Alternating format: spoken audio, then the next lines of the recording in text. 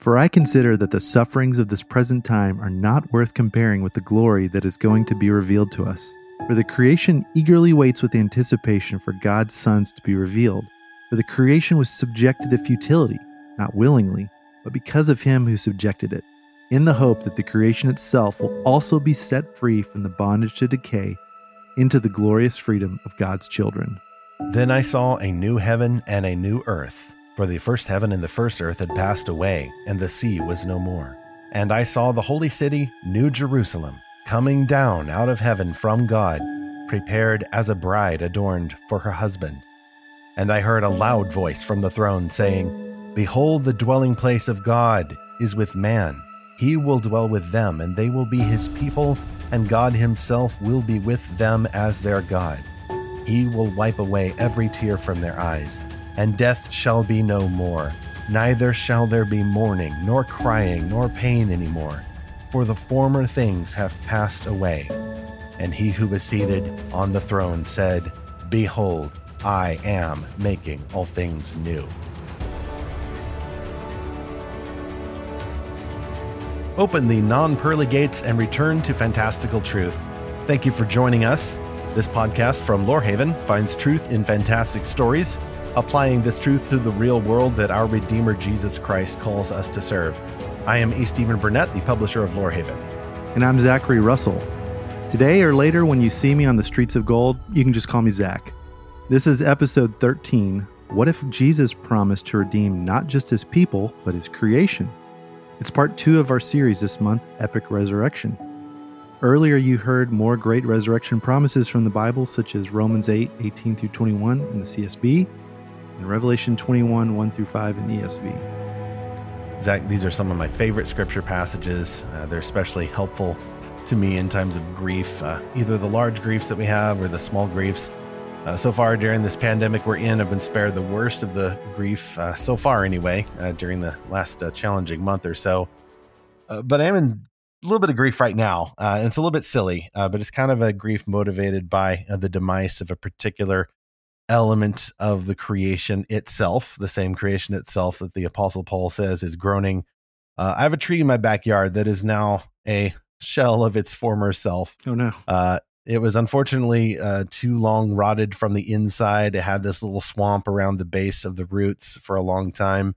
It's technically not my tree, but literally while I was making the notes for this episode, some men with large chainsaws and other tools were just lopping off limbs. Unfortunately, during a storm, a large branch had crashed onto the roof, didn't tear through or anything.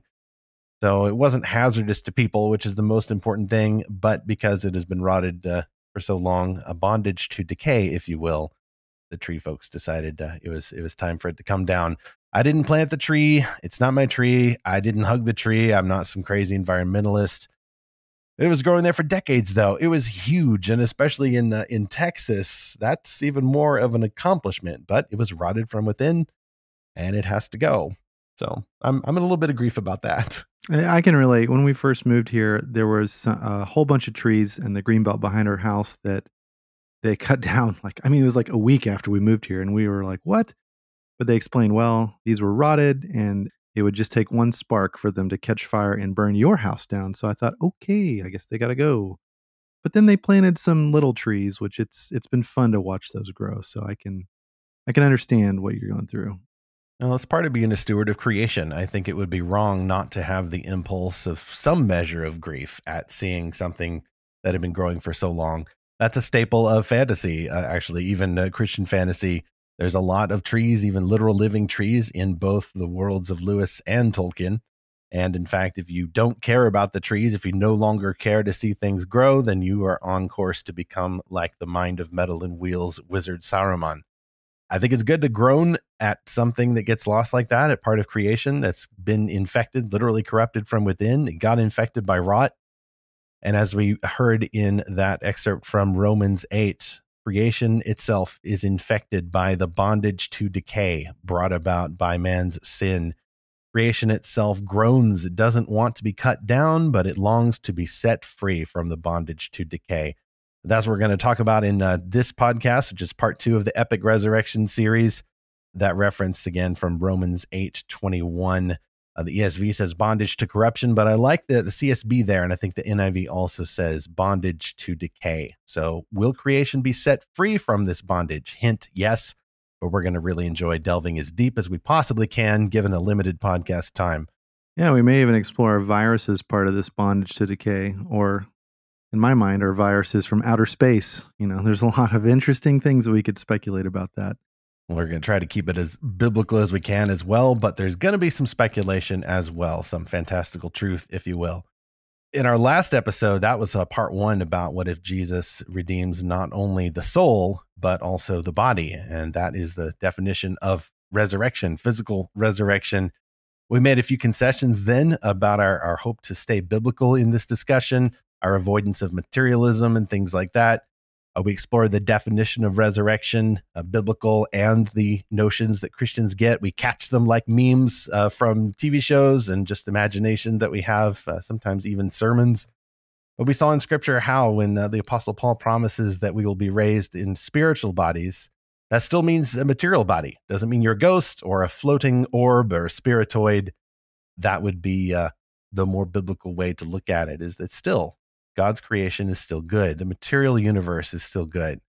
Any of our speculations about the afterlife must start with that original goodness of creation. When we were talking about the human body, and now we're going to talk about everything outside of us, planet Earth, the universe, the creation itself.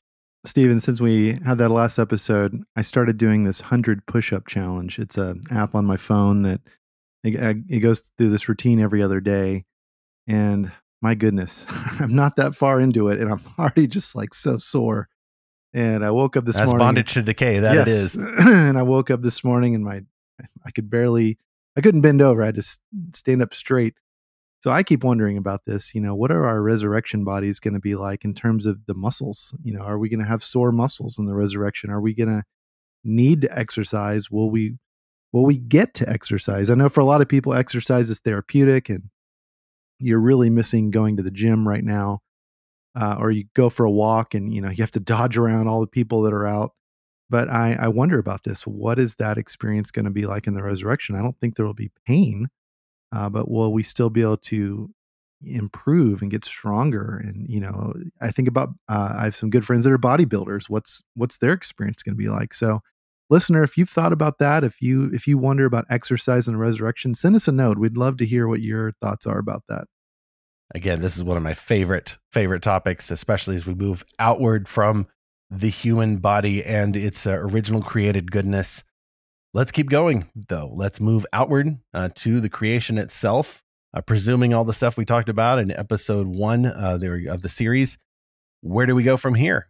When Jesus comes back and remakes our bodies, when he resurrects us literally from death, all those who believe in him, what are we going to do all the time? What are we going to do for 10,000 years, bright shining as the sun? Do we go to heaven? What happens then? And what, most importantly, does the Scripture say when it promises the new heavens and new earth? So really, those last two words, new earth, we're going to focus a lot on new heavens and new earth, not just the current heaven that's going on right now. Believers go there when they die. We think that they go there immediately and they are with Jesus. They are probably with other Christians, other family members who have died, but they also are waiting for the future resurrection, for the new heavens and new earth.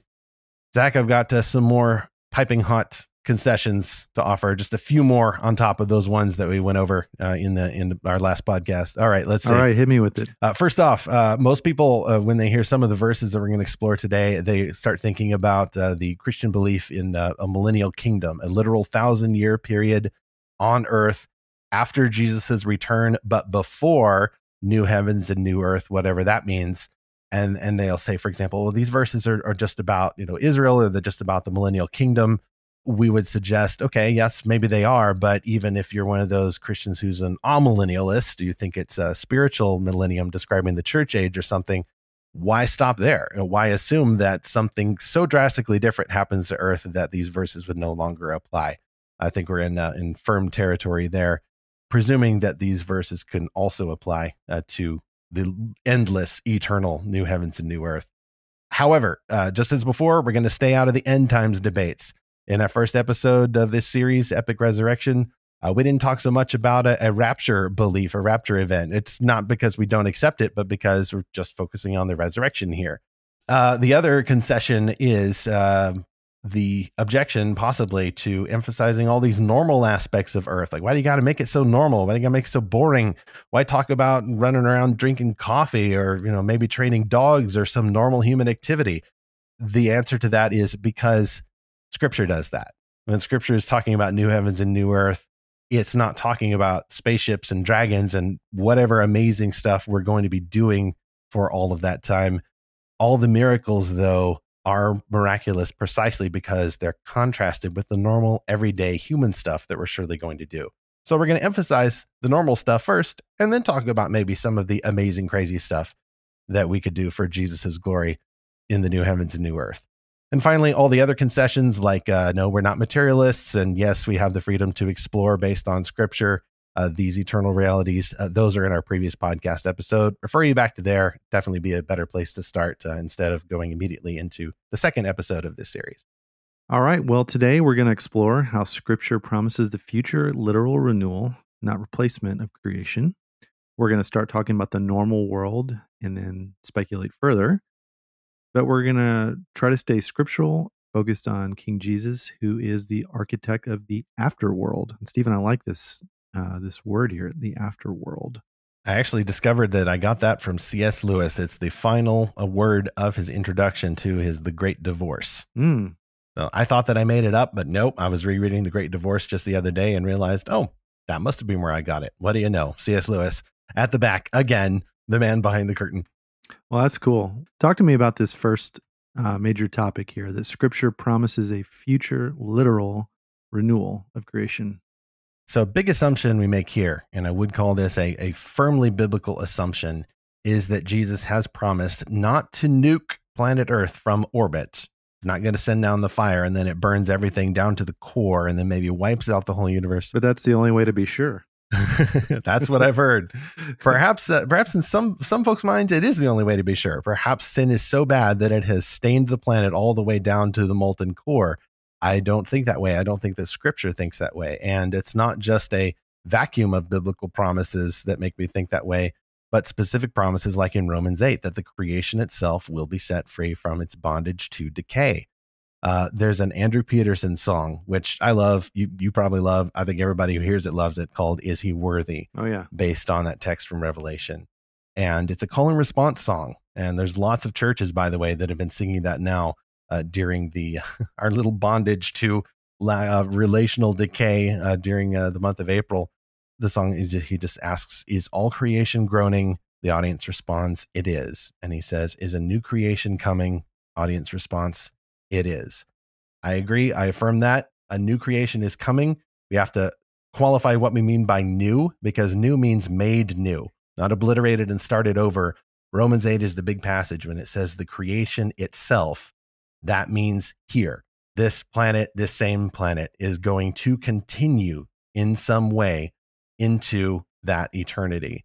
There's a one-to-one correspondence. We ourselves will be resurrected in bodily form. So will the creation. It's like a resurrection, a renewal by fire, the Scripture says, but it doesn't say it's going away entirely. No text says that man's sin ruined creation permanently. By contrast, Revelation 21 directly says that new heavens will touch down to new earth. There's the image of New Jerusalem landing, as it were, on the planet. Old Testament texts also, like Isaiah 60 and 65 through 66, promise that future life of God's people in very earthly terms. And in response, though, Christians kind of ignore that, or maybe we think it's only limited to the millennial kingdom and we drift into believing other things instead. Zach, have you ever heard of the idea that 2 Peter 3:10, which refers to the judgment fire, means that earth is going to be destroyed? It says that all the earth's works on it will be burned up. It says the earth will be burned up is the two words that are used there. Yeah, I've heard people talk about, well, does that mean the Louvre is going to be burned up, or all the great works of literature are going to be toast? Hollywood will burn down, which a lot of people probably wouldn't shed a tear over. Yeah, I have heard that sentiment before, that everything will be just vaporized. Well, in our next episode, the conclusion of this series, the Epic Resurrection series, we're going to talk more about what exactly may happen to the cultural works of people. But in this case, it was focusing on the creation itself. Does that mean that the Grand Canyon is going to burn up? That the Arctic ice will burn up? All the sea creatures, like all of that, going to be just done away with, just completely obliterated? Yeah, like I've heard about that passage. Every mountain will be laid low. Every valley will be lifted up. People think there will be no more Rocky Mountains, or there'll Right. be no more Grand Canyon. He'll just scoop up the Rocky Mountains and just dump them in the Grand Canyon. And everything will be flat. And we'll notice that actually, if you read that verse in the ESV or other translations, the verse of 2 Peter 3:10, it says, quote, "But the day of the Lord will come like a thief, and then the heavens will pass away with a roar, and the heavenly bodies will be burned up and dissolved, and the earth and the works that are done on it will be exposed." End quote. Notice the translation says exposed there. Other translations say laid bare. The image there is that not of a fire that is obliterating or annihilating, but refining. There was an older translation that had burned up, and that phrase made it into the King James Version. No slight against the KJV, but it is based on less reliable manuscripts. And in the imaginations of some well meaning Christians who want to follow the Bible, that phrase burned up has done some harm. There is, however, no biblical or logical reason to nuke the whole planet from the orbit and replace it with something else, either another physical planet Earth that's completely different, no material continuity between one to the other, or some floating spiritoid dimension, imaginary ghosty heaven that we might have as a meme. The prophecies in the Old Testament and New Testament I've seen emphasize the continuity. That means I don't think that God's going to scoop up the Rocky Mountains and push them into the Grand Canyon. Even the texts that talk about the mountains being leveled and things like that seem to be possibly metaphorical, talking about such a shakeup of the natural order that, as Peter would describe it, the heavens will pass away with a roar. So we've got an issue if we think that Earth is going to just completely be obliterated, because why then would the Apostle Peter say the heavens would pass away? We're getting a new heavens and new earth, but one way or another, both of those are not destroyed and replaced, but they are revitalized, they're renewed, they're made new. And then, as Revelation 21, 1-5 says, they are unified, and the dwelling of God is with man. The thing that makes it clear to me, and this is kind of an analogy, and you got to be careful with analogies, but I think it's a pretty good analogy, is that when Jesus was resurrected, he still had holes in his hands. And he said, "Look, feel my scars. Like it's me." Jesus was not given an entirely new body. And like you said, a replacement. His body was renewed. And so I think that's a pretty good picture of what, first of all, what we're going to see with our own bodies, and that we're literally promised that. But I think that's also what's going to happen with creation. Do you think that holds up, Stephen? I think it does, particularly because Christ's resurrection is it is the sole template for our resurrection. And as we talked about in our last episode, that still means that Jesus is divine. He is still not just the Son of Man, but Son of God. He is that one person, the God man. So he may have powers and abilities, and maybe even the special exemption to keep his scars, because it is so important to continue to show that evidence of his death. Whereas we may not have our scars, but wouldn't there be some scars we want to hold on to because the story was so good? Either it was a funny story, or maybe it was a more profound story. Now, I'm sure we'll have, missing limbs and all of that restored to us, and we won't have any heart issues or any other health issues at all. They would be ludicrous to suppose that we would. But yes, Christ's resurrection means that we ourselves will be resurrected, but it will be we ourselves. And so the creation itself will surely pass through such a similar transition. When scripture, for example, says new earth, author Randy Alcorn, who wrote the book Heaven, a nonfiction book, it's really helped me out with this topic.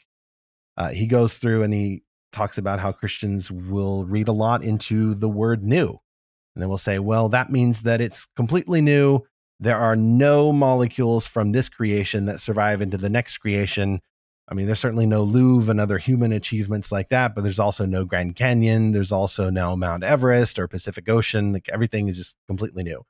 However, I need to read just a bit from his book, Heaven, page 158, actually, where he says, quote, "By calling the new earth, Earth, God emphatically tells us that it will be earthly and thus familiar. Otherwise, why call it earth? When Scripture speaks of a new song, do we imagine it's wordless, silent, or without rhythm? Of course not. Why? Because then it wouldn't be a song. If I promised you a new car, would you say, if it's new, it probably won't have an engine, transmission, doors, wheels, stereo, or upholstery? If a new car didn't have these things, it wouldn't be a car. If we buy a new car, we know it will be a better version of what we already have, our old car. Likewise, the new earth will be a far better version of the old earth. The word new is an adjective describing a noun. The noun is the main thing. A new car is first and foremost a car.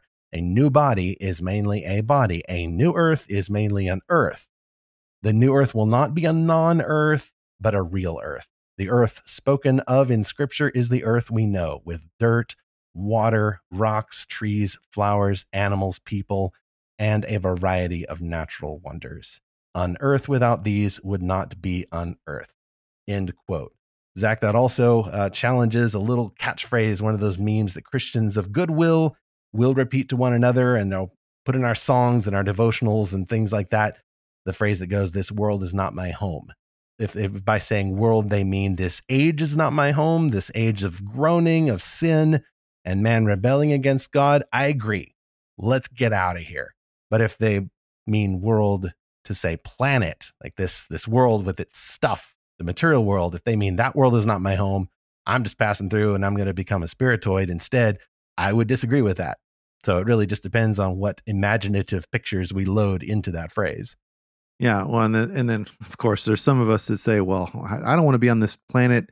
I just want to be on another planet, like Kepler 16b, the planet with two suns, or TRAPPIST 1e, the one of 7 planets. There's a lot of us that probably want to think about all the other planets, but you're right. This planet, the planet Earth, is our future home, and it is not just a metaphor. It is a physical planet that's always going to exist, just in a new form.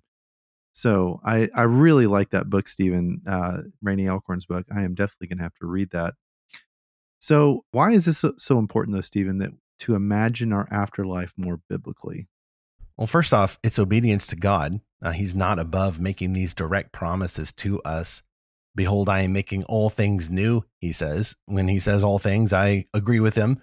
When he says, then I saw a new heavens and a new earth, speaking through the words of the Apostle John there, I'm going to accept that. I'm going to believe that.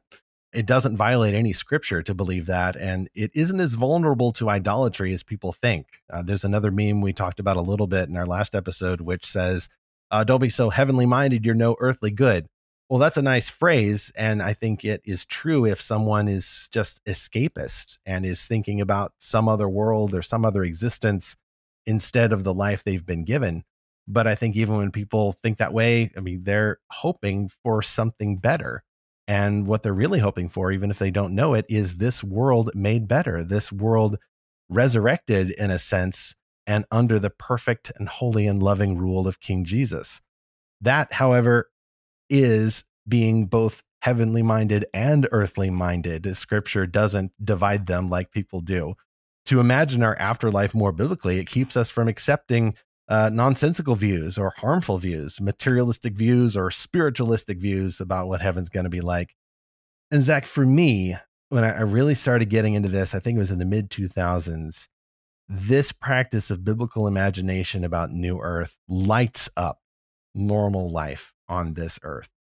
I start to see things like that tree getting cut down as something that I wish couldn't have happened. But you know what? I appreciate that tree more, not as an environmentalist or a tree hugger, but as a steward of creation or a future steward of creation. I wanted that tree to continue. It was okay to cut it down. It was good to cut it down if I needed the wood, even if it wasn't corrupt. But instead of seeing the whole world as something disposable, well, I think we start to see creation is truly belongs to God. It's precious. God made all of this. It is precious. Absolutely. And humans, of course, are the most precious of all, more precious than the animals, more precious than the fish in the oceans and the trees and all of that. But instead of seeing this thing as just a container that we throw away and then we just get the souls in God's word that lasts forever, we see this as a star attraction God's creation is meant to be valuable. Instead of seeing our world as boring, if we start to see more of these everyday delights as things that glorify God, especially when they're received with thanksgiving by people who belong to Jesus. Psalm 24:1 says, "The earth is the Lord's and the fullness thereof." There's no expiration to that promise. God doesn't let go of creation because the devil took it away or sin took it away. The Apostle Paul quotes this verse when he is talking to Christians. He's assuring us about the goodness of the creation. And if all creation is God's now and forever, the best part maybe here is that we are motivated to holiness. This is an imagination that doesn't lead us away from God into our own imaginations, away from his will, but toward his will, if we're keeping it grounded in scripture. That also helps us to fight that Gnostic impulse, the old cliche of, you're being a Monday through Saturday Christian who only goes to church on Sundays, and you're only a Sunday Christian, actually, is how that catchphrase goes. That's not true. God owns Monday through Sunday, everything in our lives, our spiritual lives and our material lives, because it's all the same to him. All the fullness thereof is God's. And it also helps us to reject that little soft, nihilistic view that God will fail to save his creation. He can only pull the souls out, and that's the best he's got. If Adam and Eve had never sinned, he would have gotten to hold on to creation, but otherwise, nope, got lost. God doesn't lose when we understand that he owns earth forever and will keep it forever. God wins. Something occurred to me just now, Stephen. You mentioned Gnosticism and materialism, and really those spring from the same error, which you pointed out, which is separating the spiritual from the material and sort of prioritizing one over the other. A Gnostic would say that only the spiritual matters, and a materialist would say only the physical matters. And both of those it's like they're in competition with each other, but they're really the same thing. It's taking the spiritual from the physical and saying they don't belong together. And I like how you're pointing out that God, even though God is spirit, he made a physical world and he's making it new. And we are physical and spiritual beings at once, and we are not going to be divorced from that in the future. We are going to have a physical place to live. So let's talk about, though, what you said, that, sin has infected the world. So what is the world going to be like without sin? Is it just going to be boring? Well, it starts off sounding boring, maybe, to folks who maybe are accustomed to thinking in terms of epic movies and starships and fantastic creatures and other worlds, maybe even other dimensions and time travel and stuff. And I understand. I love going there. And we're going to go there in a little bit, actually. Why wouldn't New Earth have these things? I'm the first to say, absolutely. Other galaxies, maybe even some kind of time travel. Great. Sign me up. Nothing in scripture is against those kinds of amazing, daily, miraculous occurrences. But let's not skip the normal stuff, the normal created order stuff that God also directly promises in scripture.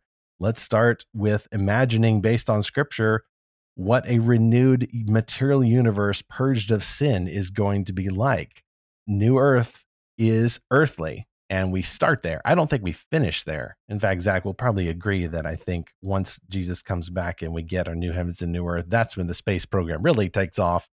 But even if we get on to outer space, we're also going to really want to come back and just smell the flowers, the natural growing flowers on the home planet, the base of operations, New Jerusalem, capital, not just of planet Earth. Yeah, the hydroponics bay is not going to cut it. No, it won't. Although I imagine we'll have portals or some kind of miraculous means of travel. Anyway, God doesn't talk about all that stuff in the scripture. He talks about farming. He talks about people growing their own grapes. He talks about you building your houses and kings bringing their goods into New Jerusalem. Like there's some human cultural stuff there, and we'll get into more of that in our next episode.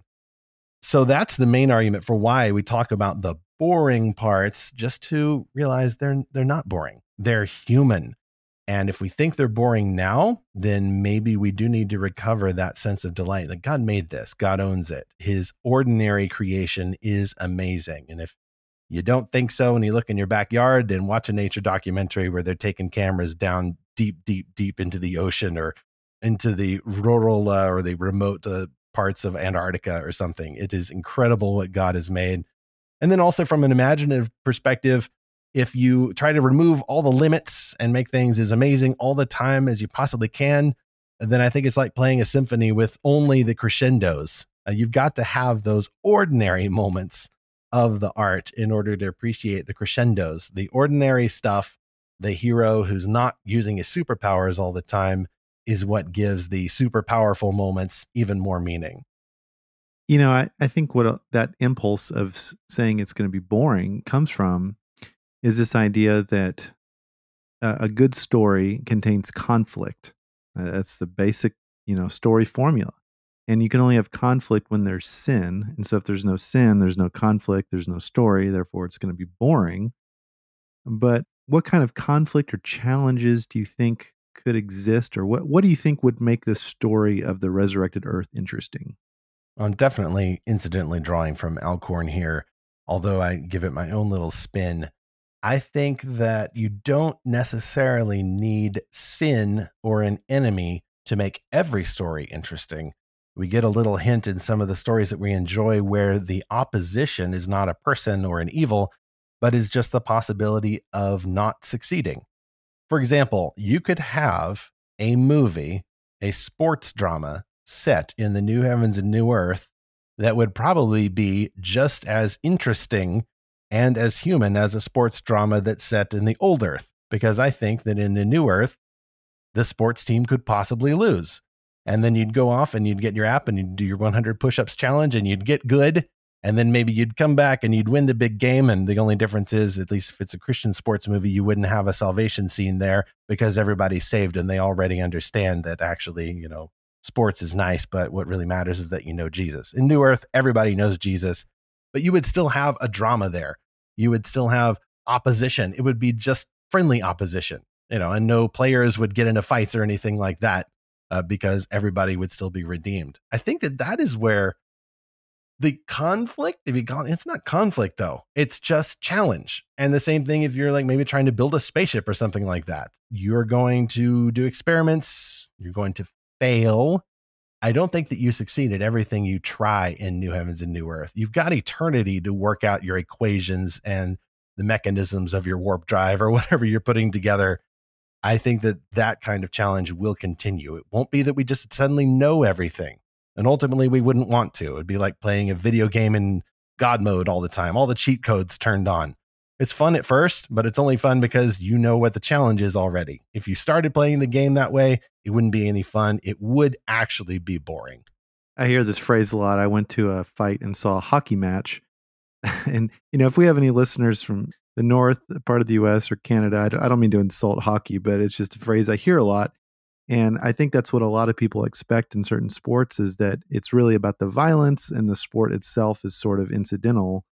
And Stephen, I like this picture that you painted that we're going to have sports games that have no fouls or penalties or yellow cards or ejections or any of that kind of conflict, but there's still going to be, the challenge of winning a game or the challenge of solving a problem. But, you're going to work together, with other people and not have office drama and not have interpersonal conflict with your boss. And so it's an amazing thing to think about. Going back to the natural world, the thing that I think about a lot is how there won't be violence within the natural world.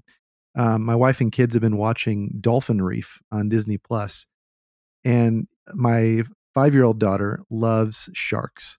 But then she was kind of shocked at one point to see sharks trying to eat all the fish, seeing that with her eyes and not just kind of imagining it. And then they love to see how all the other fish and animals were trying to work together to evade the sharks. But then something that really shocked my wife was to see the dolphins fighting each other. And she thought, why don't the dolphins get along? Aren't they all team dolphin, against the shark? It's the smartest mammal. It's the smartest creature. Right. How could they do this? And then, of course, we're all just familiar with violence between the animal world and the human world in both directions. So then, Stephen, I thought about this passage from Isaiah 11, which says, quote, "An infant will play beside the cobra's pit, and a toddler will put his hand into a snake's den. They will not harm or destroy each other on my entire holy mountain, but the land will be as full of the knowledge of the Lord as the sea is filled with water, end quote. My 5-year-old, she loves all the dangerous animals, and her favorite, she has like these, like all kids have these stuffed animals. We call them cuddlies. But her favorite cuddly is this giant snake that she keeps in her bed. It's like a fuzzy kind of rainbow colored snake. And so I think about this, Stephen, that in the future she's going to have a real snake as a pet, a cobra, you know, and maybe a lot of them, and they're not going to harm her. I mean, I can't even imagine that. What other kind of animals do you think about playing with? Well, the awesome ones that I see on the BBC Earth documentaries, of course, the dangerous sea creatures, the lions, the tigers, but also extinct animals. I am almost certain they are coming back. I don't know whether God will make new creatures, like fantastical creatures, like griffins, for example. I'd love to see me some griffins in the new heavens and new earth. But I'm almost convinced that at one point dragons really did exist, or at least dinosaurs with perhaps some kind of combustible head thing going on. I would really like to think so anyway. That's Me too. I'm not claiming that. I'm not getting into some crazy, bizarre History Channel, it's all ancient aliens type stuff here. But we know that dinosaurs existed. We know God made them. And whatever you believe about dinosaurs, that's a future podcast. But we also know that they are all gone, unless you go in for the Loch Ness Monster theories, or what's the creature that's supposedly still running around in Africa that some people think could be a brachiosaur or something. I'm pretty sure the dinosaurs are coming back. And so that alone, even before you start talking about spaceships and other dimensions and the wilder new Earth speculations, just having the dinosaurs back would be epic. Jurassic World, folks, only there's no need for fences. And even if we had them, they never get turned off. The dinosaurs are not going to breed and then go out of control and cause 1993 mayhem. They're all going to be under the rulership of King Jesus. And even apart from the creatures, though, like it's still wrapping up, the idea of normal new Earth is still being epic. Scripture does promise that for all who believe in Jesus, they will all be united. Every ancestor you've known or ever knew, or a family member who believed in Jesus, maybe even believed in him at the last minute, you never know, they will be there. The stories that we will get to share, and even communing with Old Testament and New Testament saints and getting all those little behind the scenes information, all the questions answered, and the camaraderie and the love, and like you said, the lack of the drama and bad drama and all of that, that itself will be incredible and well worth rejoicing in now and living for overtly before we even start talking about the crazy, fantastical, speculative destiny that we're going to enjoy. Okay, but let me ask you a really important question that I'm sure I'm not the only one thinking this. Is there going to be bacon? I'm so going to link to one of those Bacon and New Earth articles, because I feel like there's been like half a dozen of them or something. So I'm loath to try to top one of them, Alcorn at least, because people think, oh, he's the heaven answer man. They've written to him about all of their questions. Will there be coffee in New Earth? What about pizza? They just go through the whole Golden Corral buffet and ask about each item. Yes, I'm certain there will be bacon, even if it doesn't actually come from dead pigs. One way or another, we're going to get that flavor, that item, and it's going to be on our salads, and we'll be able to put it on our cheeseburgers. And the cheeseburgers might be grown somewhere. I don't know no, you're not allowed to kill animals on New Earth. I don't think you're getting natural meat anymore. Say what you will about sacrifices in the millennial kingdom if we bring those back even ceremonially, but I don't think that in New Heavens and New Earth, in anything that can actually think, that is some way sentient, I don't think you're going to have animal death anymore. Yeah, this is something I wonder about a lot, because Jesus ate fish after he was resurrected. Well, fish don't think. Yeah, fish are okay. You can kill all the fish you like in New Heavens and Earth. We don't know. It's speculation. We really don't know. Yeah. What happens if you step on a bug? Are the resurrected bugs immortal? I kind of doubt that. Maybe bugs are just little machines. They don't see a whole lot of PETA action to protect the cockroaches. Yeah, this is something, though, I have talked a lot about with Indian students, like students from India. I don't know if it's the majority, but most people I've met from India do not eat meat at all, and they don't eat animal products even. And so they have a hard time considering Christianity, considering we all eat bacon, for example, and hamburgers and bacon hamburgers. When you look at Adam and Eve when they were first created, they were only given vegetables to eat, the vegetable world, and animals were only given the vegetable world to eat. But then an animal was slain to give them clothing, and then we have the whole eating meat thing after the fall and after the flood, especially. So I've said to them, look, God originally made this world where humans and animals did not eat each other. So I think we're going to go back to that original design in the resurrection. That's my best guess anyway. Well, my best guess is that humans will no longer be eating each other. That's an almost assured no in the new heavens and new earth. Cannibalism is wrong, as a semi-famous band once sang. Might link that in the show notes just in case. Controversial take there, especially in the pandemic. Yes, so brave, much courageous, stunning as well as brave. I think why not have then a bacon tree? You know, there's a little bacon-shaped fruit hanging down. Okay, so this sounds a little silly. But seriously, if there's no other time when you can go nuts imagining the amazing new things that Jesus could do, even on a new earth that is actual earth, this is the time to do it. This is the time to go a little bit nuts, have fun, laugh at yourself, but always keep it biblical for sure. Do you want to talk about space travel now, Zach? What do you want to do in the space travel? Oh, man. Well, we this is a whole episode or series of episodes, but Steve, I have an app on my phone that alerts me when a new planet is discovered somewhere in the universe or in the Milky Way galaxy. And then, they start to look at, well, is this planet in the so-called habitable zone, or as I like to think of it, the temperate zone where liquid water could exist? And they say, okay, is the planet, the same size as the Earth? And is it around a star that's like our sun? And, they found a few of these, not a whole lot. There's 4,000 other planets that we know of so far. They think every star in the Milky Way has a planet at least. But, we're still out for that, to find that elusive second Earth, a planet that is exactly like ours and that does host life, or that could. Man, I wonder about this so much, Stephen. I wonder when God created life on Earth, did he create it elsewhere?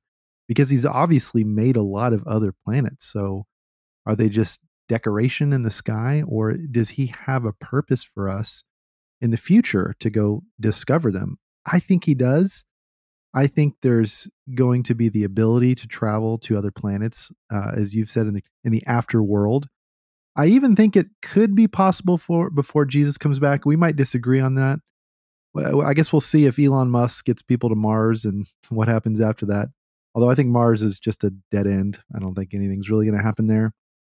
But I think there's going to be a lot of exploring of the Milky Way. I think God loves when we explore his creation. And I've thought about this where, it's just so simple. We love to create and we love to explore other people's creations, and because we are made in God's image, he's a creator, and he loves for us to see more and more of his creation. So I think there's definitely going to be some space travel out there. Well, this would glorify him. There's an old line that says, "What if there is a God? Why did he make the universe so large?" There's actually, it was fairly recently, there was a Twitter atheist or something. Never heard of any of those before. And he made a point like that, and all the snarky Christians just go basically, yeah, duh, like, it's there. It magnifies his name. Like, this is a basic Christian answer for that. Even if we never were to touch down on any of the planets orbiting these stars, their very existence and beauty magnifies the Lord, and the firmament shows his handiwork. That's the purpose for which they exist. But why would we not also go there? I think some of the ideas about terraforming and colonization and all of that now, if we ever get anywhere close to that, it's going to be very limited, because everything you do in outer space is going to kill you. And even just existing out there, the radiation is probably going to get you one way or another. But in resurrected bodies, even though you'll probably still need oxygen, all other limits are off. You can't die. If you get caught outside without a pressure suit, it's going to be an inconvenience, not mortal peril. And that's going to be amazing. Still the element of challenge, not just to develop the scientific technology to enable those kinds of speeds that would be required to get to these other worlds, certainly outside the solar system. So there's drama there. It's not going to be easy. I don't think we'll just be able to apparate all the way over to Neptune, but it's still amazing to imagine what we could do with unlimited time, not unlimited resources, but certainly less limited than they are now. And the motivation not to escape a dying world or to beat the Russians or do something just to bolster national pride, but to get out there and visit the planet, colonize the planet, develop new means of getting to other planets, expanding the kingdom outward. I don't think that when it says the glory of the Lord will fill the earth as the waters cover the sea, I don't think that's going to be limited to the earth. Imagine the glory going outward, outward, outward. And with the universe forever expanding, as most people believe it still is, so will the kingdom forever expand. That's amazing to contemplate, even before you start thinking about time travel or fantasy creatures or any other remote fantasy possibilities like that. So all of that is super fun to speculate about, and we haven't even talked about whether or not angels will be visible or whether miracles will be daily events. If there are miracles, and I'm sure there will be, then I'm sure it's still going to break into that normal creation order, just like Jesus did, and therefore it's still going to be special. But it's also going to be something that we see every day, even in God's providential oversight of the universe. Few cautions here as we wrap up, though. None of our imaginations in New Earth should ever be justifying sin here. Do not lock yourself in a room and dream about what Jesus is going to do for creation. However we see Jesus running New Earth in the future is exactly how we ought to picture him running our lives now. Any of this should be helping you to battle sin, to be realizing how absurd that sin is. None of those things, if we give ourselves over to them, none of the addictions, the excuses, our greed, our lusts, none of that makes sense if they last forever. It would ultimately destroy us, just like something like a virus. If we didn't get that under control, it would ultimately destroy us. None of that makes any sense. Only Christ's rulership over planet Earth makes sense for the redeemed imagination, and anything we imagine about new heavens and new earth should always focus on King Jesus. He's the centerpiece. He is the architect of the new heavens and new earth, and he's the only person in whom we can find that perfect happiness. Everything we do then will be to worship him, not just our creative works or his creative works, but anything that we make, anything we do, the stories we tell and enjoy, all of those will be to worship him then, and they should be the same now. And of course, Zach, that's where we're going to pick up with the conclusion of this series, episode 3 of the Epic Resurrection series on Fantastical Truth, asking the question about, okay, if Jesus redeems creation, then what's going to happen to our creations, the stuff we make? Really looking forward to that one. Well, this has been a great discussion today, Stephen. I think it's a really good counterpoint to this meme I've been seeing around the Twitters, which is maybe we're the virus. Because look at how nature is healing without humans going outside or driving their cars or whatever.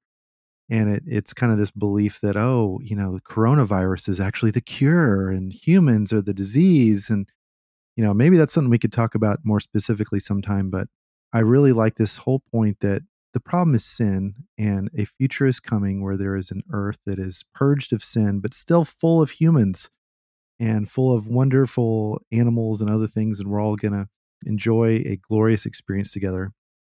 Well, let's go into our Fantastic Fans segment. So we got a new subscriber to Lorehaven Magazine named Tehan. I hope I'm pronouncing that right. Who says, quote, "Love the podcast. I've been looking for something like this for a while. Thank you," end quote. Well, thank you, Tehan. Next, we got a review on Apple Podcasts from Pete Train, who says, quote, "This is a great podcast that deals with Christianity and fictional art. This podcast will not only help you to think biblically about the stories you read, but will also expose you to some good Christian writers. Thanks to Pop Culture Coram Deo podcast for introducing me to this podcast," end quote. I want to thank our friends Jeff and my co-author Jared Moore over there at the Pop Culture Coram Deo podcast. I commend that to you for a good freestyle discussion, but also really great biblical discernment of popular culture, not just fantasy stories or works by Christians, but any kind of popular culture that they're into. And last, we have a quote from Autumn, who read our article on speculative faith about episode 10, which was How Can Christian Fiction Help Us Keep Our Faith?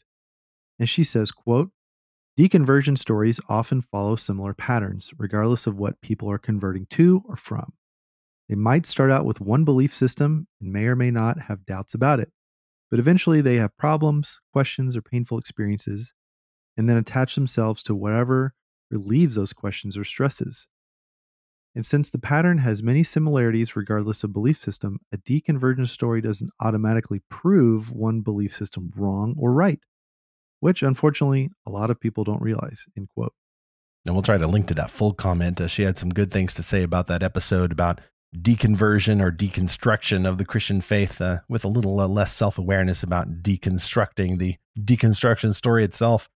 By the way, I've noticed, Zach, that sometimes the deconverters who think that they need to get rid of Christianity because of some bad experiences or bad beliefs, sometimes it can help to review the New Earth teaching, the teaching that Jesus has promised to not only take us all to heaven, but then to come back and transform this paradise, or this earth, into a paradise.